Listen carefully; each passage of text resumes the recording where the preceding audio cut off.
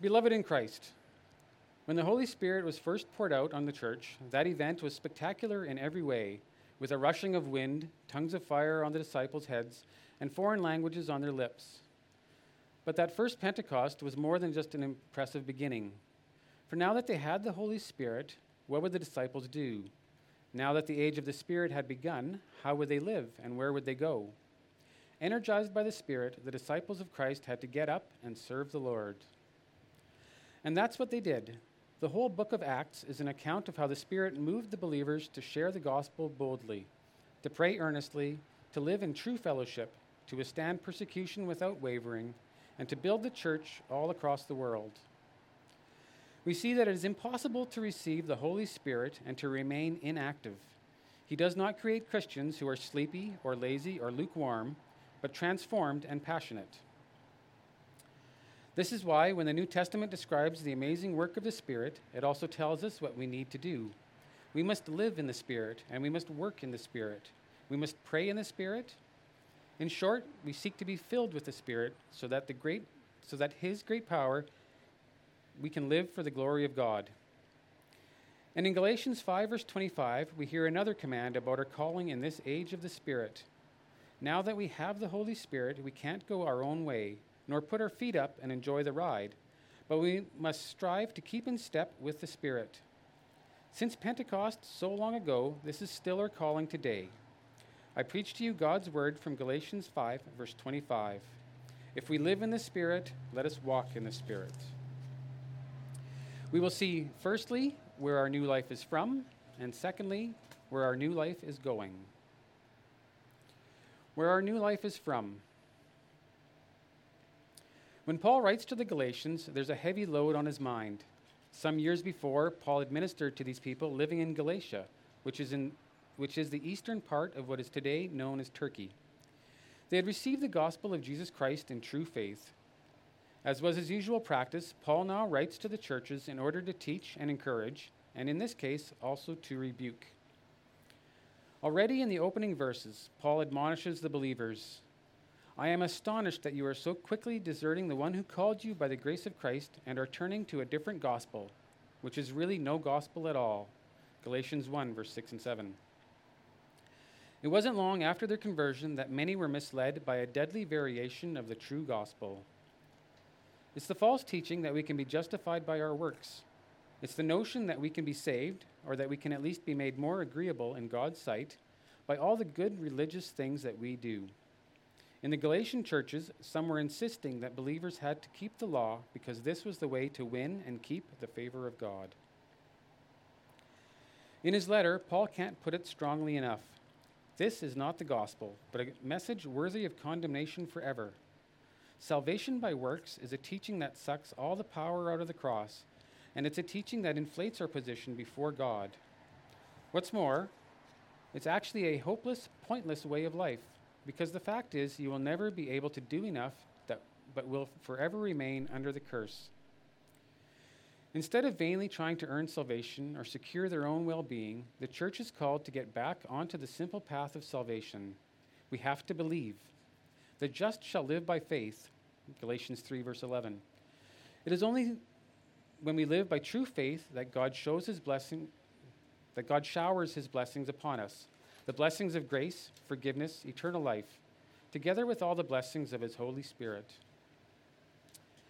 This is why Paul asks an important question to the Galatians in 3, verse 3. Having begun in the Spirit, are you now being made perfect by the flesh? Do you think you can do this on your own? In other words, if we're going to save ourselves, relying on our religious contributions and good moral qualities, then we don't need the Holy Spirit. If we're going to discard the work of Christ, then we can discard the Spirit's work too. Though the Galatians had started well on the path of faith, now they were going astray. The apostle is blunt with them, and with everyone who thinks of himself more highly than he ought. He warns us, calls us to repentance.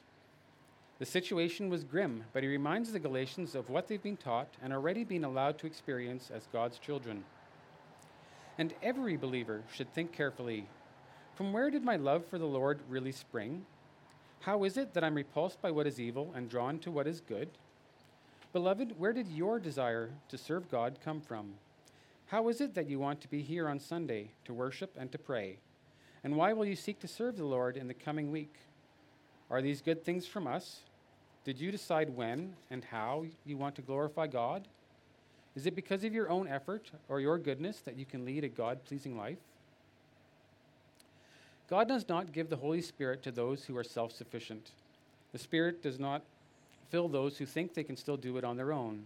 The Holy Spirit is for the lowly, for those who know themselves to be weak and lowly. He comes when we throw ourselves on the mercies of God in Jesus Christ. Only the Holy Spirit can grant life to our hearts, for we can't do CPR on our dead spirits or transform our own perverted minds. We depend entirely on God. He must do it, and He must do it by His Spirit. So much of this letter is Paul insisting that our new life of salvation is a work of God alone, by faith alone, through Christ and His Spirit alone. You can even hear that teaching implied in the first phrase of our text, if we live in the Spirit. He says if, which can sound doubtful to our ears, like this is a truth somehow not certain. But in the Greek original, the sentence carries no sense of hesitation, but strongly indicates that it's true. If we live by the Spirit, and we do, we have a relationship with God not because of where we were born, nor because of what we have learned in school or decided or accomplished, but today we live because of the Spirit. And through the Spirit moving within, we have been transformed. Chapter 5 spells out how God's work is evident in our lives. For example, walk in the Spirit, and you shall not fulfill the lust of the flesh. Chapter 5, verse 16. If you have the Spirit of God residing in your heart, you have immense resources and strength. By the Spirit, you actually have the ability to fight against the constant pull of sexual immorality and impurity, the pressures of idolatry, and to resist our natural default to hatred, discord, jealousy, and more. At the same time, if you have the Spirit, you start to bear much good fruit for God: love, joy, peace, patience, kindness, goodness, faithfulness, gentleness, and self-control. Chapter 5, verse 22 and 23. Through the Spirit, we look for ways that we can do good works, not to earn favor, but to praise our Savior. We aim for personal holiness, not by ourselves and not for ourselves, but through the power of God and for God. Our life as believers originates entirely from the Spirit of God. The reason you try to show grace to other people is because of the Holy Spirit. The reason you turn to God the Father in childlike prayer is because of the Holy Spirit. The reason you read Scripture and understand and apply at least some of it is only because of the Holy Spirit. Like the Galatians, we've got problems. Our faith is weak, our focus is wandering. So often we're foolish in the way we think. But even our little bit of faith, even our sometimes hesitant hatred for sin, our sometimes lacking love for good, even these small things have come from God, the Holy Spirit. And this encourages us to keep on going. Our text exhorts us, if we live in the Spirit, and we do, let us walk in the Spirit. God in His sovereign grace has put us on the right path. Now we have to stay on it. As we move forward, we have to keep in step with the Spirit. The Greek word for walking is a really nice image. It describes the kind of walking that is done in an ordered line while holding to a pattern, walking while under the control of someone else. Maybe you've been to a parade and you've seen a marching band moving crisply down the street, walking in perfect time, or perhaps a company of police officers, their boots rhythmically pounding the pavement. Walking is a really good description of the Christian life. For instance, God calls us to a holy walk, which means that how we behave every single day has to show we belong to Christ. When we walk through this life, we are not wandering aimlessly, getting tripped up by our desires, but we keep in step, watching where we put our feet, following the lead of the one who commands us, walk in the Spirit. As another example of this, think about a battalion of soldiers who march in formation. The soldiers all listen to the lead of the head officer, and they march in time, in step with him. If the head officer says halt, they halt. If he says on the double, they get going.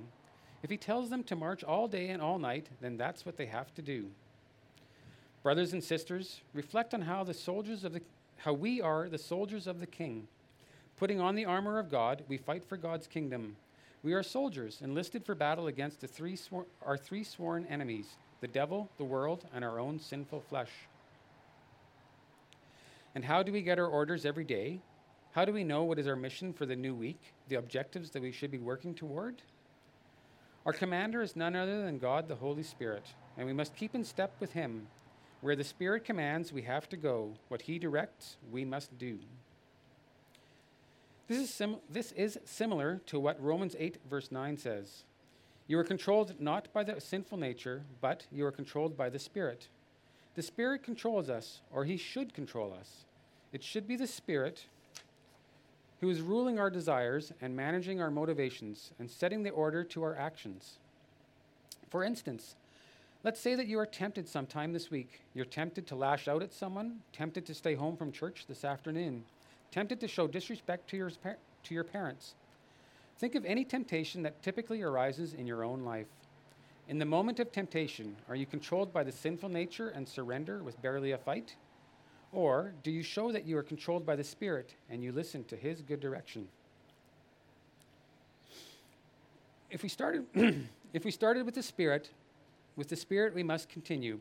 And to walk in the Spirit means we have to stay close to him, close enough to hear him through his word, listening to the Scripture, listening to the Spirit's commands, and believing his promises. For this is the exhortation of our Lord: keep in step. Don't fall behind, nor run ahead, nor take other paths, but keep in step. Follow where the Spirit leads, for then we'll reach our goal.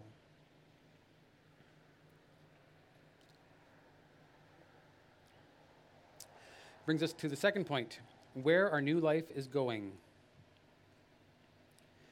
When the apostle urges us to keep in step with the Spirit, this isn't a once-off, something we do once and not again. For the Galatians, they had to get off the dead-end path, but they also have to get onto the right road for good. We too must be walking in the Spirit for our entire lives. If you've been to a gym, then you've probably seen people on treadmills, pounding the rubber for painful minutes at a time, but never getting any further ahead. Half an hour later, they're still there. The Christian life shouldn't be a treadmill, with us remaining permanently where we are and only getting more tired by the day. God hasn't renewed us so that we stand still, stuck in the same place we were 5 years ago. No, the Spirit has his sights fixed on the presence of God. This is where our new life is going. So if we're going to keep in step with the Spirit, we should keep moving forward in our faith. And that's not easy. Perhaps we can keep in step for a while, but the soldiers of Christ are in it for the long haul, an epic march, keeping in step, being disciplined, following orders, marching all day and all night.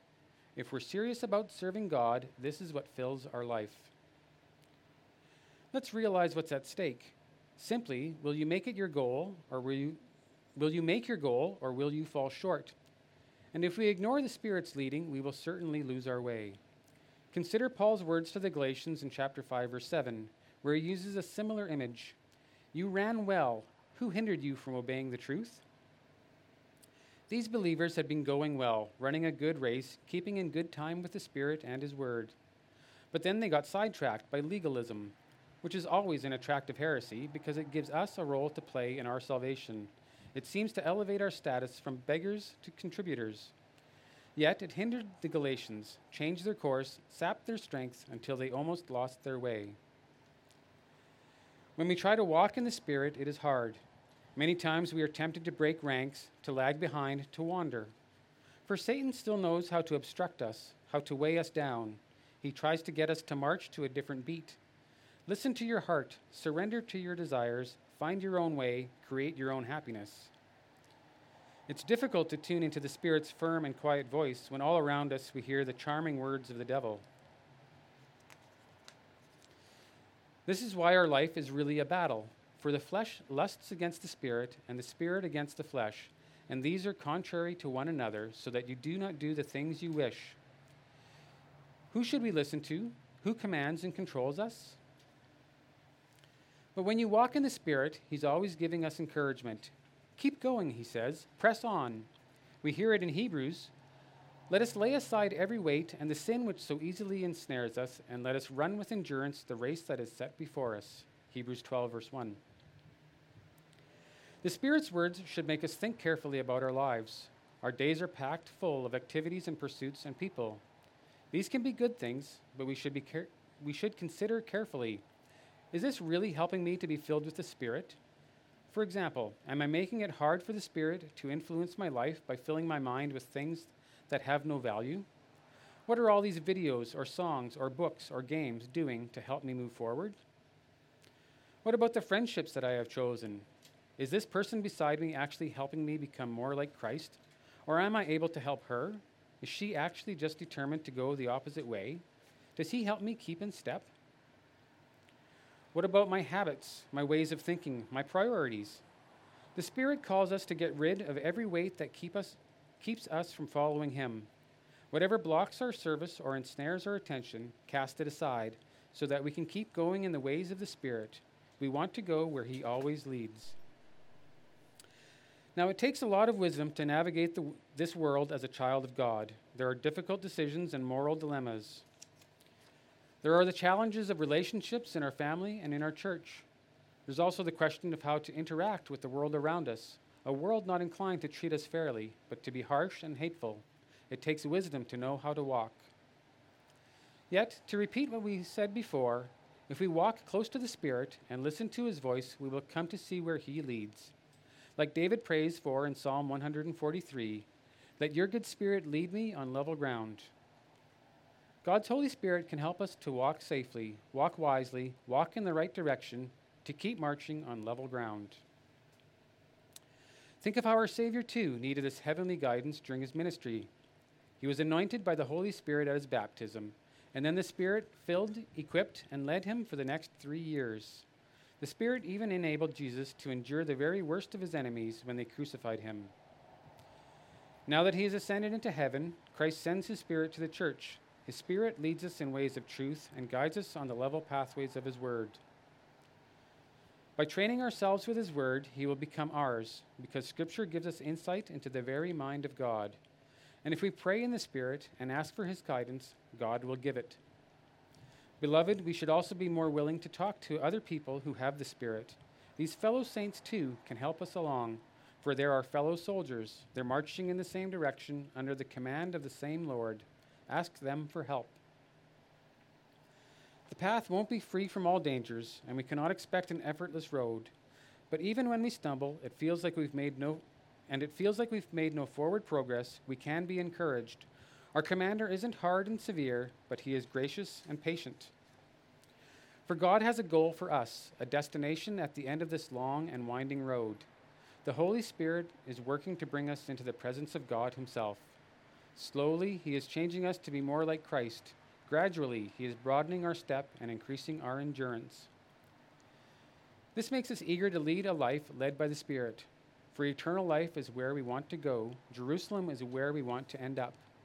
We've only been walking for a little while, because in the span of eternity, our days here are very short.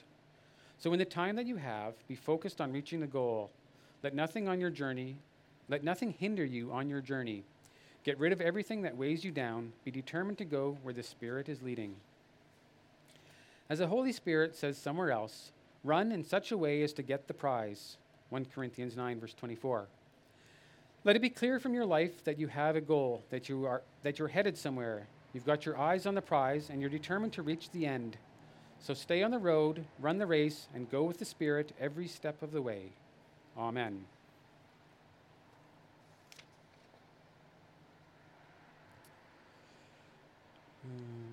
Okay.